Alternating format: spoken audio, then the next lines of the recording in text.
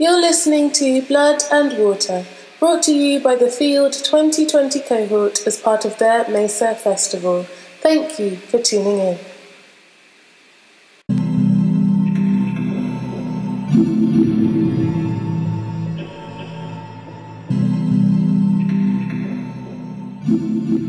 Hello, good evening, good day, good light, and welcome back to the final and the last part 3 of Blood and Water podcast. Now, we have been on an absolute emotional journey, exploring and dissecting the traditional values and ideals of family. Thank you all for tuning in once again and rocking with me. I am your host, Bexy Bex. I am a poet by purpose, dancer by daydream, and awesome by everything else. Obviously, if you were tuned to the last 2 episodes, we have been through an absolute amazing journey. We have explored what family is, who family is to you, why it's important, the differences between familial genetics, connections, and honestly, this last episode I think is going to be the culmination of all of those. And I have some amazing, brilliant, talented people with me. I have 4 guests for you, not 3, 4 guests with me today. So I'm going to introduce them all.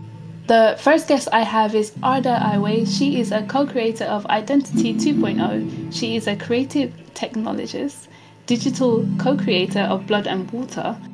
We also have Savina Sarana, who is co-creator of Identity 2.0. She is a digital marketer and the digital creator of Blood and Water. And we have Dr. Becca Bland. She is a campaigner, journalist, researcher, and expert on family engagement. She is also a founder, CEO of the charity Stand Alone, which is supporting those who don't have connections to their family, which is absolutely integral to what we have going on this podcast mini-series. And lastly, but never leastly, we have Ruben Arthur. He is an athlete, Commonwealth gold medaler, and a podcaster. Now, before we delve into the beautiful minds of our wonderful guests, let me tell you all once again a little bit about what we have in store for you and what we're all about. Blood and Water is part of a wider collaborative event called Mesa Festival, and it was produced by the amazing and multidisciplinary artist Lucine and dance artist Kimchi, who are part of the 2020 Future Innovators of East London Dance. Again, as always, we want to give a huge thanks to East London Dance for helping to make all of this come to life. Blood and Water podcast miniseries consists of 3 jam-packed episodes, infusing mindfulness exercises, great discussions, and even an interactive creative task that we will be doing live as we are recording. Each episode tackles the traditional ideals of family with a unique question for each chapter, and today, my wonderful guests and I will be attempting to answer, can you live without family? Disclaimer. Due to the nature of the discussions, there may be some sensitive topics discussed, so please take precaution for any trigger points or when listening with younger children. Also, you will quite possibly hear some random sounds in the background as we speak. Do not be alarmed. This is part of the series and we will be carrying out creative tasks while we're chit-chatting away. And today's task is to create a mini tapestry of a scene, moment, pattern or shape that reminds you of family or means family to you.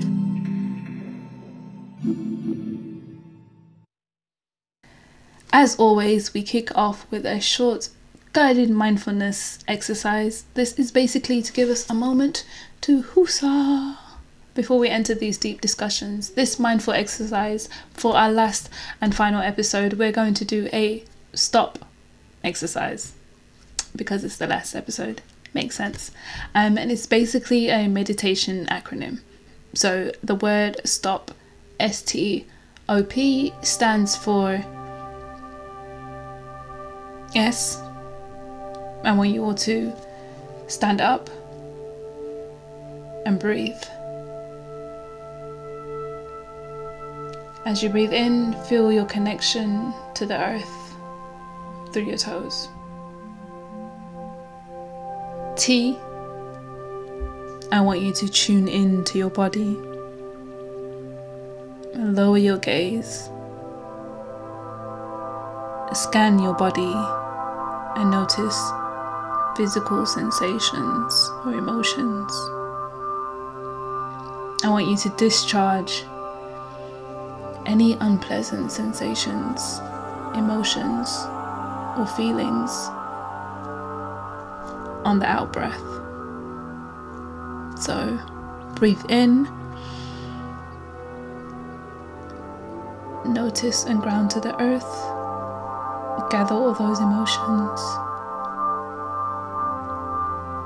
And as you breathe out, discharge any unpleasant sensations, emotions, or feelings.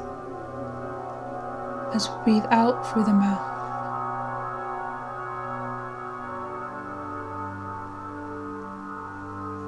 And I want you to keep breathing in. Hold. And breathe out. Breathe in. Hold. And breathe out.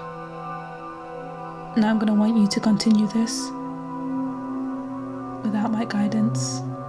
And as you're breathing in and out, I want you to observe. As you breathe in and out, I want you to lift your eyes and take in your surroundings. As you breathe in and out, observe something in your environment that is pleasant and something to be grateful for and appreciate its beauty.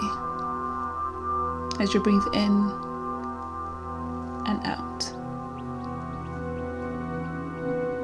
And lastly, on the last breath in, possibility, I want you to ask yourself, what is possible, or what is new, and what is a forward step?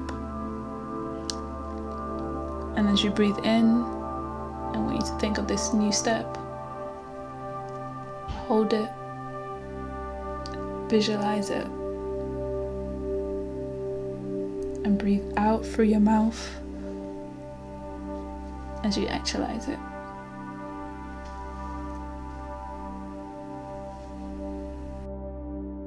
And bring yourself slowly back into the conversation, and I'm hoping you guys are ready to take our final step with us as we head into our final topic of this 3-part series of Blood and Water podcasts.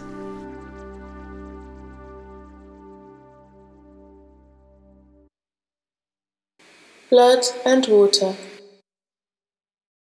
Welcome back to episode 3 of the Blood and Water podcast. If you have been following this journey, thank you so much for sticking with us. And I'm sure you're just excited as I am to hear from our amazing guests once again. We are going to waste no time and we're going to jump straight into conversation with a brilliant woman whose accolades are just the tip of her iceberg. We have Dr. Becca Bland with us, who, as I mentioned before, is a campaign journalist and founder CEO of the charity Stand Alone. Dr. Becca Bland, how are you feeling today? I am feeling ready to talk to you about this fascinating subject, and thank you for having me on, like from the heart. I really appreciate the opportunity. No, thank you so much for agreeing to do this. The main theme of this episode is to just have a conversation and try to establish whether one can actually live without family. And just to give like a quick summary to yourself and the audience, a little quick background on the previous episodes. The guests and I, we spoke in detail about what is family, who is family, and why is family important. So with those questions in mind, I guess before we move on to the main topic, could you maybe provide from your point of view what you would say family means to you and why it's important, if at all? I think that we can't live without the feeling of family and the behaviour of family. I truly think that those are the essential aspects to the human experience, and we all need intimacy with different types of people in our lives. And so I think that family is really important. The question I would have, which I think is probably the fundamental question of your festival, is that do those people need to be biologically related to us, and do we seek out that intimacy always with our biological relatives? Yeah, most definitely. Because I feel like in our previous conversations, we talked about how the traditional definition of family, it only tends to cater to those who are directly related to you. And the debate about blood and water came up, discussing whether those without any genetical ties can even be considered as family. So I know within your research, you do a lot of amazing work supporting those who don't have connections to their biological family. Do you think soul ties should play a part in the modern definition of family? Absolutely, yeah. I would absolutely say yes to that. And I think that when we look at society, there's almost a hierarchy to our relating, where those that are kind of either genetically related to us or legally related to us, say through marriage, are the people that we are seen to need to seek support and approval and love from. Fundamentally speaking, then that's how we've kind of become very kind of almost obsessive around that definition of what family is. Whereas I think for many people in this country, whether they talk about it or they don't, then other ties, other relationships, people that aren't legally or genetically related to them will absolutely serve as those people that they regard as family. And yet, because of this kind of semi-hierarchical aspect to our relating in British society and Western society, and it's very hard to talk about the fact that people might feel that non-genetic ties are family. Yeah, no, definitely. I completely agree. That's amazing. Yeah, I think also to just answer your question a bit more thoroughly, then for me, from my perspective, then I think that ultimately there's a sense that everybody is equal in life as well, that there shouldn't be this sense of hierarchy in terms of how we relate to others in our lives, that for myself and for many other people, then, no one role in life is more important than another. So, my friends are as important as my partner, as my children, as my grandparents, and all these different, and my even colleagues, all these types of people for me exist in a much more lateral sense in life, and that forms family, and different people come together in life, even though they might not even know each other, and act in that feeling of family. Yeah, no, definitely. See, this is why I love the caliber of guests that we have on this show, and for you even joining, because I think in your research there's a term that you came across, or that you brought to my attention. Because previously I mentioned, as I've stepped into my creative life more, I've discovered this whole new soul tribe that you're talking about, this brand new family that I never knew could exist. Yeah. That have shown me more love, and I've had deeper connections with than certain biological families that I have to this day.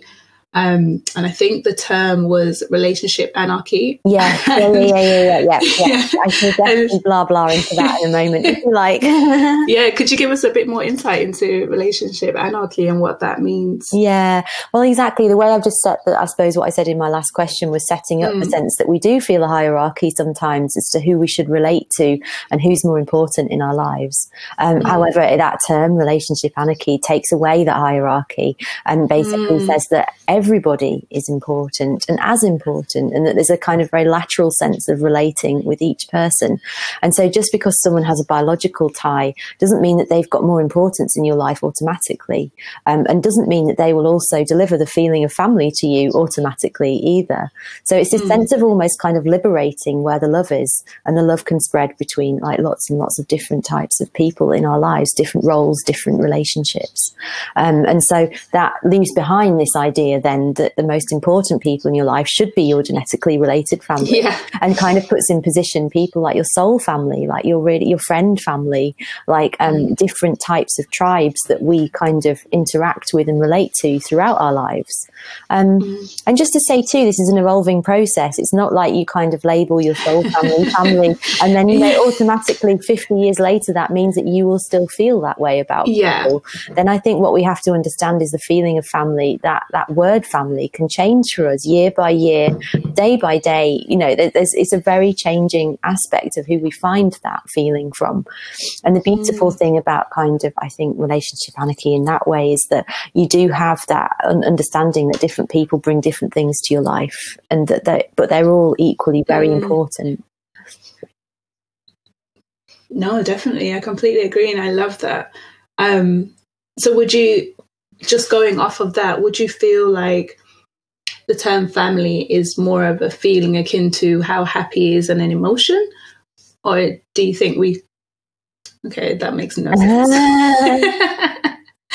I was saying, like, do you think family is more of a definition that can be described in words and should be labeled, or more of a feeling akin to how happy is more of an emotion than a word? Oh, I think family is a behaviour. I really do. I think it's not something that, I think the behaviour creates a feeling, and that feeling is hopefully of love, of belonging, of understanding, and of happiness, of course, as part of it. But that doesn't mean that when we go away and we choose people, you know, to be our families that are kind of more chosen kin, doesn't mean that they're not going to present us with challenges either. So, but I think the behaviour of family is the kind of aspect of wanting to work through those things in a way that's like polite, respectful, understanding and loving. And that's the kind of thing that I think we're never going to get away from, is that all our relationships in our lives are going to challenge us, and they're going to make us grow. They're going to give us like different transformational experiences. And so we can't get away from the pain. I think the pain is often part of the love. But I think in choosing a different type of family, we can get through those experiences that may be more difficult with better communication and also more understanding of each other and empathy. And that, for me, is the behaviour of family, of saying that I will work through this with you in a beautiful way, in a way that honours the connection and the kind of feeling that is there, rather than this sense of like nobody has a voice because we're biologically related, so it has to just work, and there's no way that I'm going to talk to you about these things. You know, you just need to, you know, be quiet about them. Then I think that's that kind of, you know, that for me, I think defines the difference of the behaviour of family. Yeah, no, I completely agree. Would you say, like, is there an element of relationship anarchy that exists in your day-to-day life? Are there, which relationships do you hold more dearly than biological? Was that an unfair question? Well, it's interesting, isn't it? Okay. So a bit of an insight into my family life then. I get, you know, I was brought up by my grandma predominantly. And so I regarded her as a mother. So yeah, she was biologically related to me, but she's now passed away. And I have some biological ties that I enjoy, like my cousins, but they, I don't know them as well as my really good friends who've actually known me now for longer than my parents, you know, brought me up. So, you know, they've known me for like 18, 20 years. And the fact that our relationships have lasted that long means that I've got a really strong soul connection to them that it's growing and evolving and becomes just more beautiful, like every year that passes. And I think we sit there and we acknowledge that we're very important people to each other. And I think so, yeah, my friendships absolutely actually are the forefront of my soul family. Like they are really, really important. And then of course, like, you know, at times I've had partners who've become also in that way too, which I don't at the moment, but that's kind of an evolving piece of like what and also my colleagues, the people I've worked with at Standalone, like, you know, they in a certain way to me feel like family too. Like they've built a charity with me and taken part in this beautiful collaborative creative project of changing the world with me. So like it's very hard not to think of them as a kind of family as well. But, you know, all of these people work together. It's not like any of those people are more important than the others. That, you know, my cousins are important in a certain way, even though they might not know as much about me. My friends are really important. You know, partners are really important. I don't in any way kind of see any of them as kind of, you know, like in a hierarchy, if that makes sense. Like, they all contribute beautifully to my life. I just have to say, Becca, that was so amazing. That was just so lovely to hear. And I was just sitting there like, I've never had the vocabulary for how to like talk about how family relationships shouldn't just be like biological. And so I think it's really nice that like the kind of, the anarchism, and using that as like a vocab word, I think is a really nice, and it feels really like empowering to be able to have a framework or a term to be able to use it and to apply to all the thoughts and feelings that I think we all have and we all feel. But it's it kind of gives it power once you kind of are able to articulate it in a certain way. And so, I just thought it was just very lovely to hear what you had to say. Yeah, thank you. Dr. Becca Bland, thank you so much for your insight. Like this whole podcast series, we've been talking about these same ideologies, but we haven't really been able to pinpoint its essence. So to actually be able to grasp it and hone in on the terminology is exactly the kind of closure that we needed. Oh. And we're so grateful for your input. Thank you so much. I really just want to say that I really hope that it takes away some shame from all of this, because I think the underlying factor is when we kind of feel that we have to in some way have a relationship with people that are very damaging or, you know, for us in our lives, then there's an amount of shame as to not having that sense of family in, you know, but hopefully I would hope in these podcasts and these conversations it will relieve people of that burden, that everything all has to work all the time, and that you don't have a family if you haven't got biological ties. Then everybody absolutely has, and it's within their power to build it. Definitely, especially in this certain climate, it's very important that we start to relieve the stigmas, that we've started to unlearn some of those behaviours and really just start enjoying people for people. Yeah. Without all the labels. Yeah, the labels can go. Throw them all in the bin for 2021. So could you tell the audience where they can follow you, where they can find a bit more information about your research and maybe details about your charity? Yeah, absolutely. So you can go to my Twitter, which is my most used social media, at Becca Blandish, or you can type Dr. Becca Bland into Twitter and I should come up. You can also visit the Standalone website, which is www.standalone.org.uk. And if you also would like to read my articles, I've written extensively in The Guardian about family and family life. And so you can also Google me and find my articles and more blah blahing from me around what family is and family isn't. Amazing. I don't think I can say thank you enough. So thank you once again, Doctor, for coming onto this episode of Blood and Water. And I am going to pick up a copy of The Guardian as soon as I get off. I'm not in The Guardian today, just so you know. No, not today. Just Google it. Thanks so much. I really appreciated the chance to talk, so thank you. This is the Blood and Water podcast. Thank you for tuning in.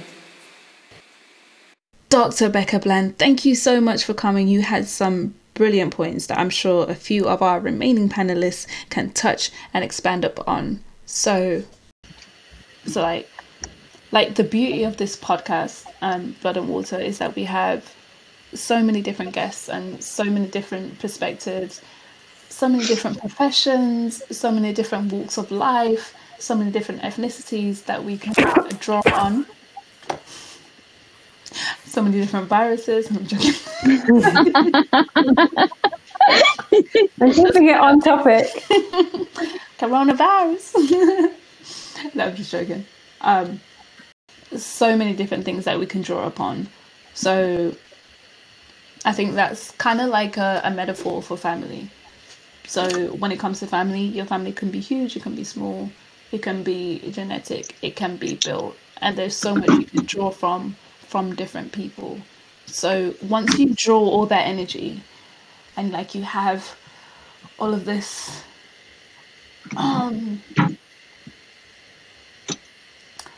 all of this love, all of this being, all of this understanding, all of this sense of power can you actually live without family? And if you don't have the so-said power and love from a traditional family, does it even matter? So that's the question that we're going to try and explore today. Like, for me, I think, like I've said throughout this whole series, like, I'm from a very community-based family. 11 cousins. Everyone was an aunt and an uncle. Even if it's your mother's best friend's uncle's sister, they were still your auntie or your uncle. But like, my biggest relationship was with my father. And that was where I drew a lot of my ideals, my morals, all of my understandings about family from. And then when he passed away in 2005, a lot of that was ripped away. And I was like, that's my family. Like, he was the nucleus. A family is the nucleus, and then you build your cousins and your aunts around it with the electrons. And the nucleus was ripped out. And for a long time, I thought we cannot live without family. But then I had to redefine what a family actually meant. So I want to pose to you guys, do you think, or have you been in situations where you've had to live without family and still been able to carry on? Or do you think, like, you need family regardless of whether it's blood or water? We can go one by one. Yeah, I'll start then, I guess. I guess it really does depend on how you define your family. Because I do think you can live without family, but then you're going to need that kind of support. You're going to need to find that support elsewhere, whether that's in friendships or relationships or whatever that might be. Like, that support that family brings you, and the feelings, and just being able to have your own comfort, and be yourself. I think you kind of need that energy coming from somewhere, and sometimes it is the case when your actual family doesn't provide that, because they provide support, and then your friends or your relationships then provide you you can be your authentic self there. And some people need both to coexist, and some people only need one, and it's really dependent on who you are as a person, I think, and just like how you want to live life. Mm-hmm. I don't know if that answered the question, but that was what was on my head. No, definitely. That's the whole point. Forget the questions. Say what's on your mind. Yeah, like, it's interesting that you said, even if you don't have family, you can still turn to friends that give you the support that family brings you. So maybe that takes us all the way back to step one, to like, what do you guys, because you weren't in the first episode, what would you describe as family? Like, what is family is? If someone is giving you that support that family brings you, would you then describe them as family? Or how would you define what family is from your perspective? Anybody? So I think I kind of agree with what the lovely Dr. Lady said before, Dr. Becker said before, in that I think we've all grown up with a certain idea of what family looks like, and that's based on like literally people we are related to. And I think that's a really ingrained definition in like us in society and like legal systems, that it becomes really difficult sometimes for us to like kind of detach ourselves from that. And so even when we are asked, okay, what is family, how do we define it, I think our instinct is always to go back to, it's literal relationships that you are related to by blood and by DNA. And so even like undoing that and undoing like the question, so even to pose the question like, what is family to you, you already know that like the definition we have isn't good enough. And so then we have to rethink, like, is family even the term we want to use when we're describing the other kind of support systems and the other support networks and relationships we build up?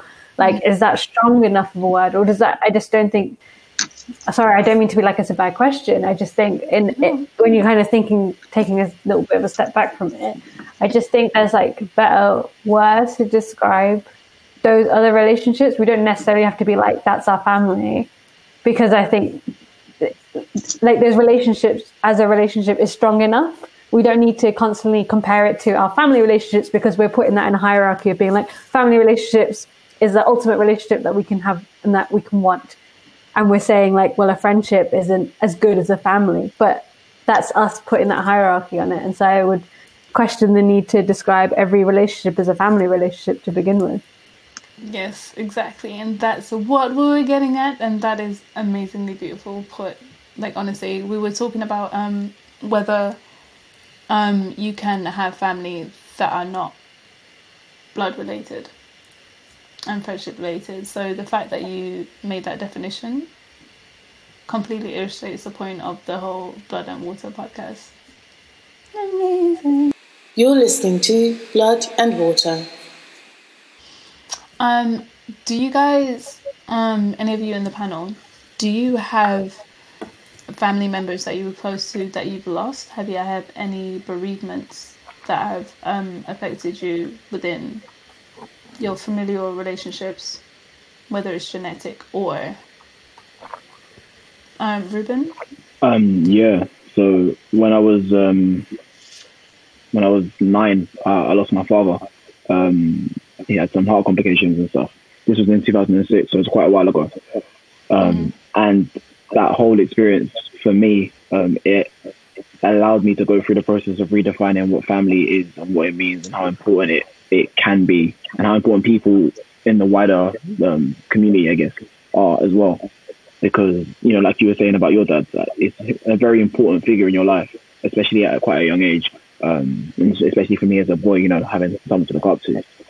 And when you realize that people, regardless of their importance in your life, can disappear and do disappear, and often for no reason, you start to look at the people who are left a little bit differently. And so I might be alone in this, but I don't look at everyone that I'm related to as my family. Everyone that I'm related to, I'm just related to them. Like, those are my relatives, which is fine. And we can be civil. I can even enjoy them. They can enjoy me. But it's not everyone that I get to call my family. I think for me, I have found my family, and I keep finding new family, and it's an ever evolving organism of people that, you know, they come, and some people they leave for reasons. It just depends on the needs that you have at that moment in time, or what you're like we said earlier, who allows you to be your most authentic self, or one of your authentic selves in whatever context that you're being. So I think it allowed me, like, the whole experience that I've been through. Obviously, it's not the nicest experience. I'm not telling people to, you know, go and lose their family members to have to go through this, but it definitely was an eye-opening experience, because otherwise you go through life with a very weird relationship with family, because you're like, I don't feel as close to some of these people as I'm told that I should do. And then you start to feel odd about, you know, oh, well, maybe there's something wrong with me, or maybe there's something wrong with them or us. Like, we're not compatible. Like, why are we not this compatible? And like, the people I've met 2 years ago, 3 years ago, a year ago, a month ago, I'm more close with them and can be more genuine with them than people that I'm supposed to, you know, be able to. I don't know what the illusion of family is, where it's like people think that we're supposed to, I don't know, be able to mind read and whatever. That's not the case. It's not the case. It's just going to be people in your family you don't get along with, or it's going to be people that you get along with better who you aren't genetically related to. But that's fine. And that's the journey that I've been on so far, and that's the journey that I'm going to continue to go on as I go through life. Oh my god, I love that. I was waiting for like some more. That was just like a click moment. No, that was so eloquently put. Could I add on? Yes. Add on? Yeah, of course. Yeah. Yeah, and I think what you're saying, Ruben, is really spot on. And I think, like, when you come from a really big family, so I come from a very, very, very big family, it means that you have loads of different cousins as well that you're actually related to, but there's some cousins I haven't seen in like 6 7 years. And it's actually very funny stories of me not recognizing them on the street, but that's not what this podcast is about. Because people grow. Like, oh my god, Wait a minute. last time I saw you were 7, and now you're a grown man. So you just like, it's like you're related to these people, but then you're not going to be your complete self with these people because you don't relate with them on that level, like personally. And I think then the idea of family gets really hard when you come from a big family, because you're like, wait, I need to be a certain way with every single one of you, but that's just not possible.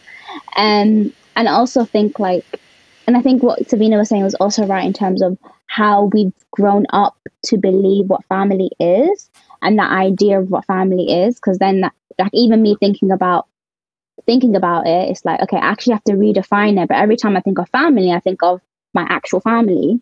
And then even though I have friends who are like family to me, like this, when you hear that word, you kind of just, for me at least, I just think about my actual family. And one last thing, and then I'll stop talking, guys, is something else is like, you will be a different version of yourself with every different people that you meet. So like, you are one way with your family, but that doesn't mean that's the best version of you. That's just the version you are with your family. You can be a different version of your friends, and that's also okay, or a different version by yourself. And it's for you to decide which kind of version you like, or like which one that, you know what I mean, that you feel more free with, I think, like more comfortable with. And just off that, I think like all of us come from typically like larger families, because we're not white, so we probably have a different idea of like families compared to people who are listening to this. No, like I'm just saying. Did somebody say 3, 2, 1? But we all come from large community-based families, and I think a big part of that, like, is our parents and like older generations' understanding of what family is, and we have to kind of navigate that, being either first or second generation immigrants, and being like, well, like you kind of look at other people and people who are from other backgrounds from you, and you kind of are like, oh, well, you're not that close to your family. Do I have to redefine what I'm like with my family? But then also I'm trying to at once uphold like the sense of community and sense of family and sense of that being like a core part of who you are, as my parents see it.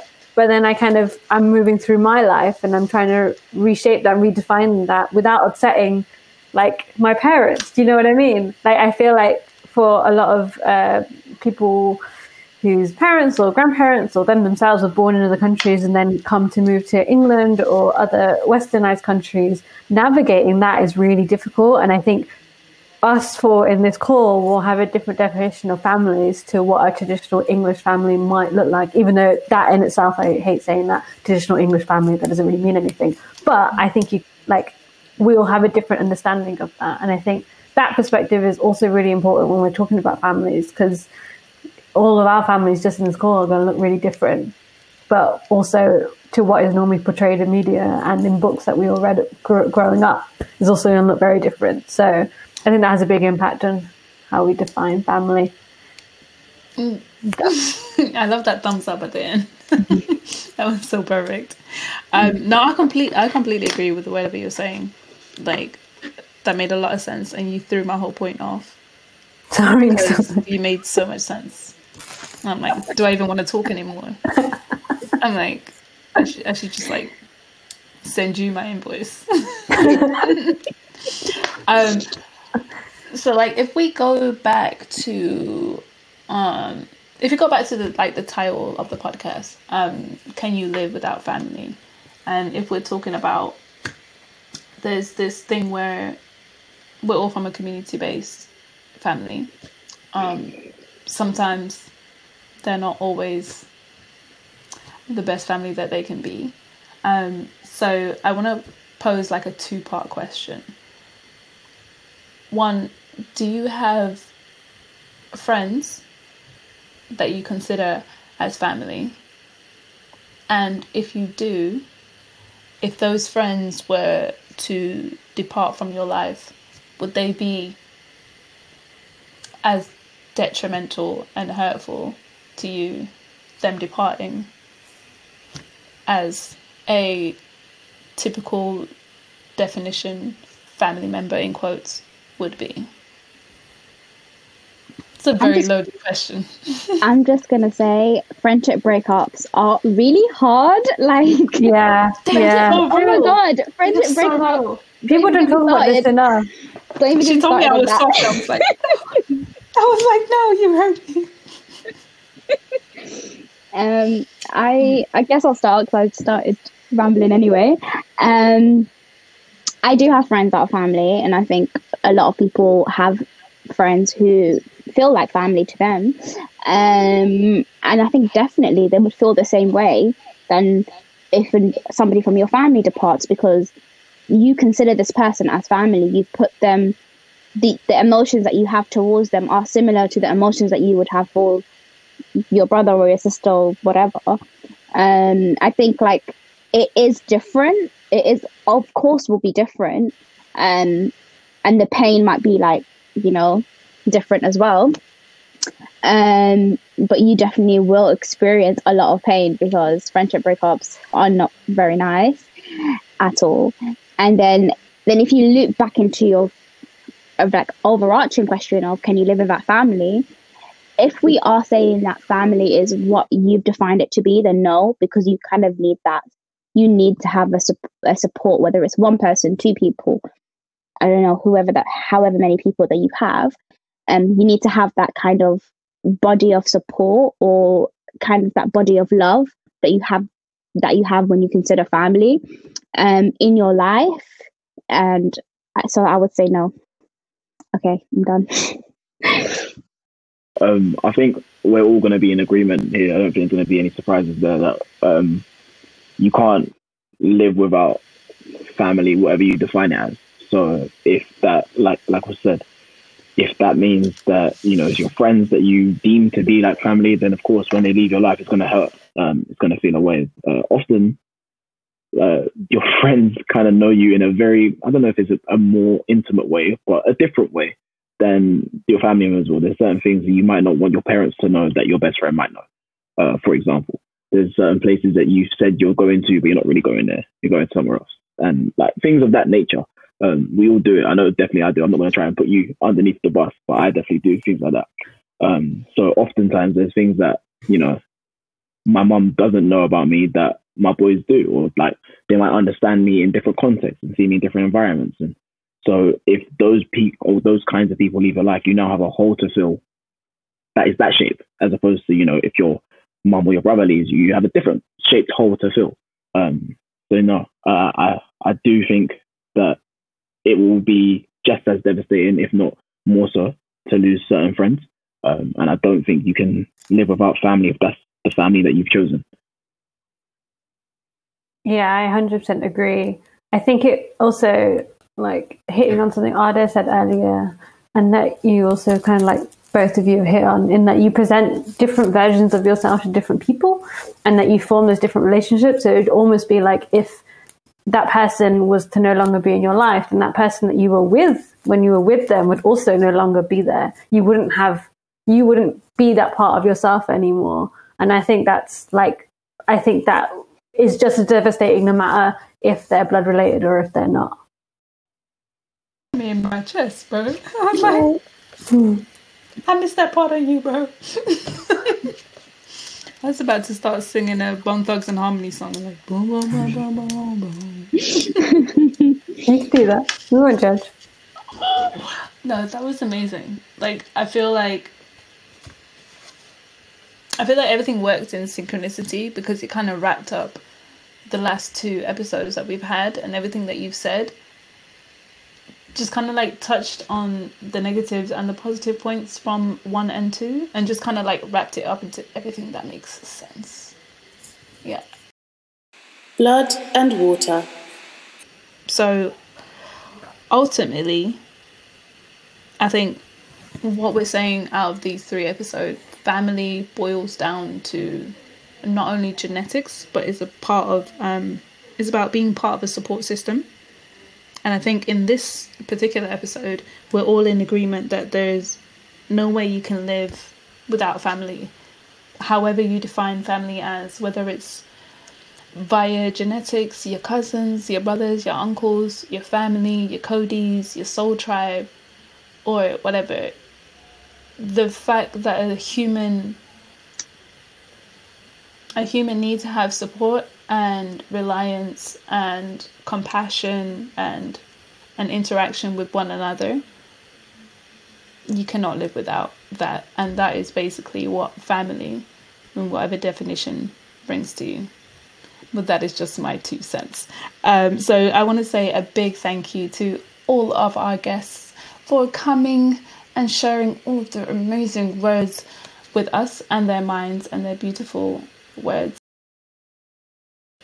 So it has been an amazing day, full of brilliant guests, and we have 2 amazing, talented guests with us today, and they're going to tell you just a little bit more about the wider festival known as Meisei Festival, which is part of the Blood and Water podcast, curated by the wonderful Lucine and Kim Chi. So they have created an installation which comprises of 3 main parts: an audio, visual and movement space, and they're going to tell us a little bit about what it consists of and how they came up with it. So who wants to kick it off? What is this all about? What can the audience expect when they come and see this installation?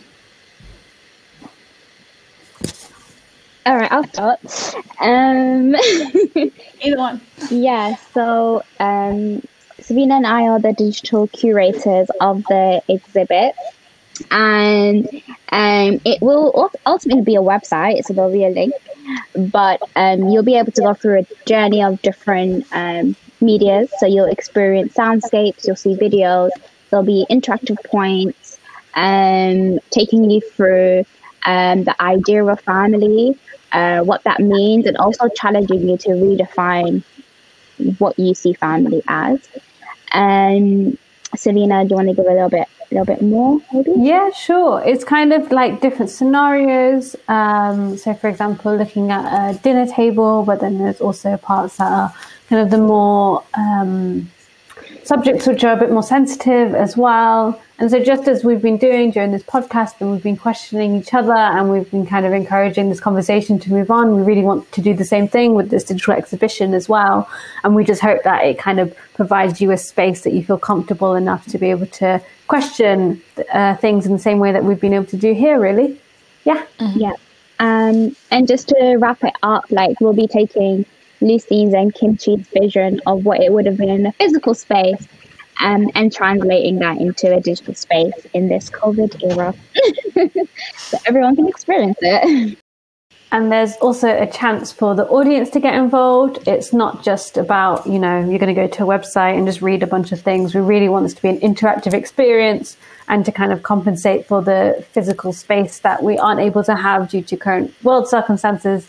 And so this is still going to be kind of like a 2-way conversation between us and the audience. And so, yeah, we're excited to see how people react to it, what people take away from it, and their thoughts and feelings, change their minds, change the world, casual. That's the big aim of this exhibition. But yeah, we're really excited to put it together and then give it to the world. I mean, can I just ask, have you guys done anything like this before, like in terms of like an audio, visual and movement? So Ada and I are the co-creators of Identity 2.0, which is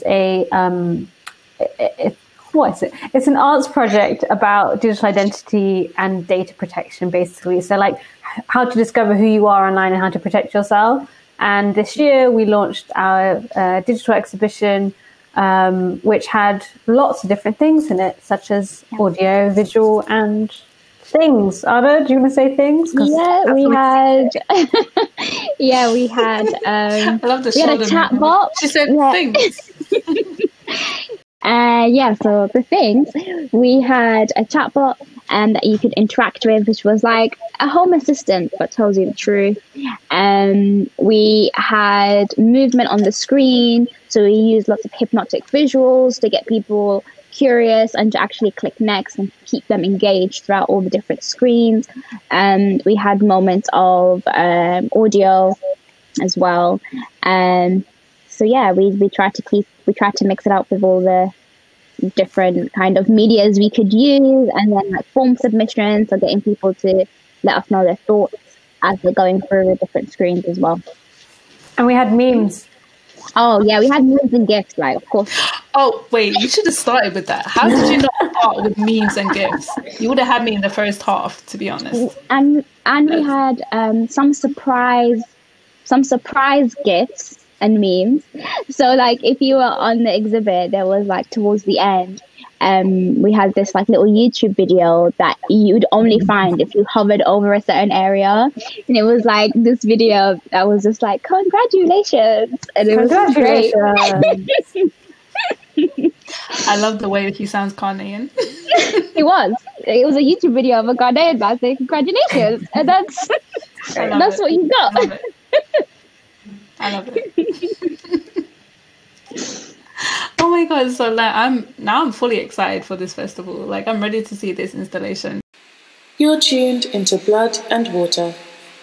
You guys are amazing. Thank you guys so much for being such beautiful, wonderful, and open and inviting guests and letting us into your mind and into your experience and into your life story, and for sharing so much of your soul with us. So I have had a chance to stalk you on Instagram, but our listeners have not. So do you want to individually tell us all where we can find you, what you're doing next, and just like plug your social medias one by one? All right. So in case you guys forgot, I'm Ada, and the social media handle I'll give you is for Identitypreneur, just because, you know, we're trying to build. So it's at identity2_o. And right now, yeah, we're working on some interesting projects that will be announced soon. I don't want to give anything out of the bag. But yeah, that's me. So I'm Savina. You can also find me at identity2_o. Also going to plug our new website, because that was it's newly released. So that's www.identity20.org. And there you can find all the things we've worked on, ways you can work with us, and just some fun stuff we've been making, basically. So check it out. And no exclusive? You don't want to tell us what you've been making? Or it's like so many things. That would be a whole nother podcast episode. I can't do that to you guys. You guys have been listening so well so far. Guys, I'm trying to make like my breakthrough podcast career here. If you don't give me exclusives, how am I going to make it? Just have us for another episode for something else. Maybe Ruben has something under the belt. Yeah, maybe Ruben has the exclusive. Thank you for just putting all that onus on me. I really appreciate it. But yeah, as both Ada and Savina have said, I'm Ruben. My Instagram is Rubes with 3 W's, so REWWWBS. Instagram and Twitter, same handle. I'm also working on a narrative podcast, which is a sports-related podcast, so you'll find that at The Narrative Pod. And that's it for me. Unfortunately, I don't have any exclusives for you either. But what Savina said is true. Like, you know, if you want to get some exclusives, you got to get a whole new pod for that. You got to get us again. You know what I mean? I mean, you lot are really trying to make me work hard, isn't it? You're trying to make me earn my wage. Right. What is this? Oh yeah. Also, I've obviously while we've been talking, I had my little tapestry that I've been working on. So I did my thing. I cut off the top of the throat, glued it together. It doesn't actually function as a bag, but it does this thing in it. It does this thing. Cute. Honestly, send it to me, man. I've done mine as well. But actually, now I can't go after that. No, you gotta do it. Go on, Ada. I can't go after that. Go on, Ada. Do it. Oh! Yours is calm. This is nice. Come on, look at the vibe. I feel like that's something I've taken to Morrison's before. Like, yeah. Let me tell you that's elite. That is elite. let me tell you my narrative. So the whole thing was thinking about family, right? So I have all the different things right next to each other because families all have different personalities, but they're all bonded together. Thank you, guys. Come on. Come on. In depth. The brain there. That's some big brain thinking. 100%. So yeah, my tapestry is not available at the moment. That will be an exclusive. Exactly. Thank you, Savina. You are my person. I got you. Love you. And of course, guys, if you want to see all of our tapestries, you can see them online if you follow at thefi.eld, and make sure you follow East London Dance and also our field producers, the amazing, the wonderful, the talented. They cannot happen without them, Lucine and Kimchi. So at LISFORLUCINE and at KIMCHI_LE. Make some round of noise for those and our guests. Thank you guys so much for coming. Thank you so much. Blood and water. This has been an amazing experience. I feel like I've connected with each of the guests on different dimensions throughout the 3 episodes, and it's really helped me to like reflect on my own personal experience with the definition of family. For me, family will always be a backbone of my existence, and it will control a lot of my life decisions. Like my father, he gave me a definition of family that always stuck with me. He said, family is like an atom, regardless of blood, creed, or color, or relationships, familial or lovely. He said, it's an atom. So whoever is in your nucleus is your core, and your extended family is the electrons. And that's how I kind of like place people in my life, especially when it comes to like family, because like blood family, like I've fallen out with a lot of them, and a lot of them got me angry. And as a kid, whenever I got angry, my father, he always taught me to take a deep breath and count backwards from 10, 9. So maybe it's no surprise that nowadays I always seem to be like I'm one step behind. It's as if I 8, 7. If it really is on earth as it is in heaven, I wonder if the heavens spin anti-clockwise around hell like 6.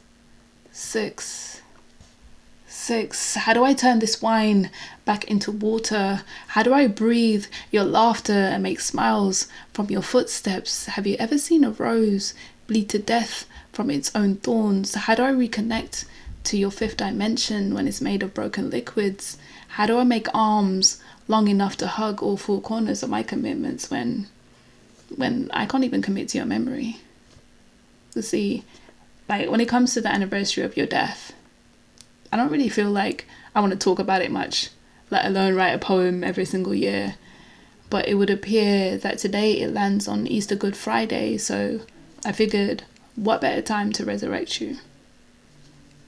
I have to admit, in the past, there have been times where I've actually forgotten the date, which really makes it sound quite rotten, but considering the state that I was in when they first told me that you passed away, I mean, like it was mid-morning on a Sunday, and there were just so many people packed into this 4-bedroom house that by the time I had sifted through all of the crying and the confusion and lifted masks of the ones that were lying and using this news to feign their affection for us, I didn't know whether it had been 12 hours or 11, but it really took that second for everything to come to a complete standstill and for the news to actually sink in.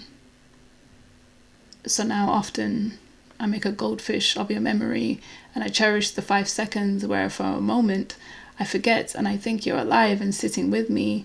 I can still feel you as if you're sitting next to me, dear father. I'm scared to speak to him, but so easily my voice is lost between these frequencies. I'm the type of person, I rarely ask other people's opinions for fear of replacing mine with theirs, for fear of having their stares pour into me and my independence forced out of me as if it were water in glass jars being held under open taps. It feels like I'm wrapped in this backward tide. Have you ever known the tide to take its instructions from the sun? And have you ever sung with your neighbour's tongue and felt their sound waves on your fingertips? Ever felt their pain in your wrists? See, these wrists are so limp that I don't make it all the way through your Instagram stories sometimes. These arms, they barely make it halfway out of the duvet at times. I feel like my mind, it rests in bed sheets that are made of metal cotton, and I'm continuously dreaming of falling, and at night I fall into you, and falling into you feels like leaning on marshmallow walls, relying on elbows that know nothing of funny bones. Which is quite frustrating because I'm pretty much the most funniest person that I ever known. I swear, like on my good days, I feel like I can exist on two planes. In that Matrix, I am both Morpheus and Agent Smith. I am that blue pill that you read about. On my good days, my thoughts are very tactical. There's this magical geometry in the way my brain lays it out and maps it all into this picture perfect kind of beautiful. But a picture can tell 1,000 words, and some of those words, they shape my bad days, and these words, they cast shadows that I dance with behind these bars. It's like contraband. My hand is too small to fit the size of my palm and the destinies with which it holds, cradling my bad days. On my bad days, my thoughts get quite theatrical. A heavy pain is buried deep inside my clavicle, making hunchbacks of this dame so it's easier to shield my shame and hug my ugly a little bit tighter. On my bad days, I feel empty, and in 2020, these bad days, they come so often that I don't even have them anymore. I just have good days and normal ones, and on my normal ones, I tend to question everything that's good.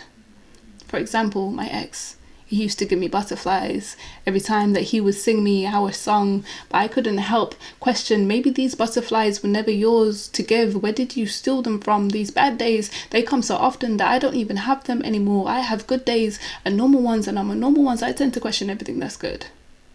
For example, happiness. I mean, they say happiness is a choice, but if happiness is a choice, then when did I choose to be sad? If happiness is a choice, then when did mine become a lost voice on a ballot that I did not vote for, or programmed into a device that I do not have the remote for? If the happiness in a user can be created or configured, if a family can be created or configured, then when did depression become my default setting?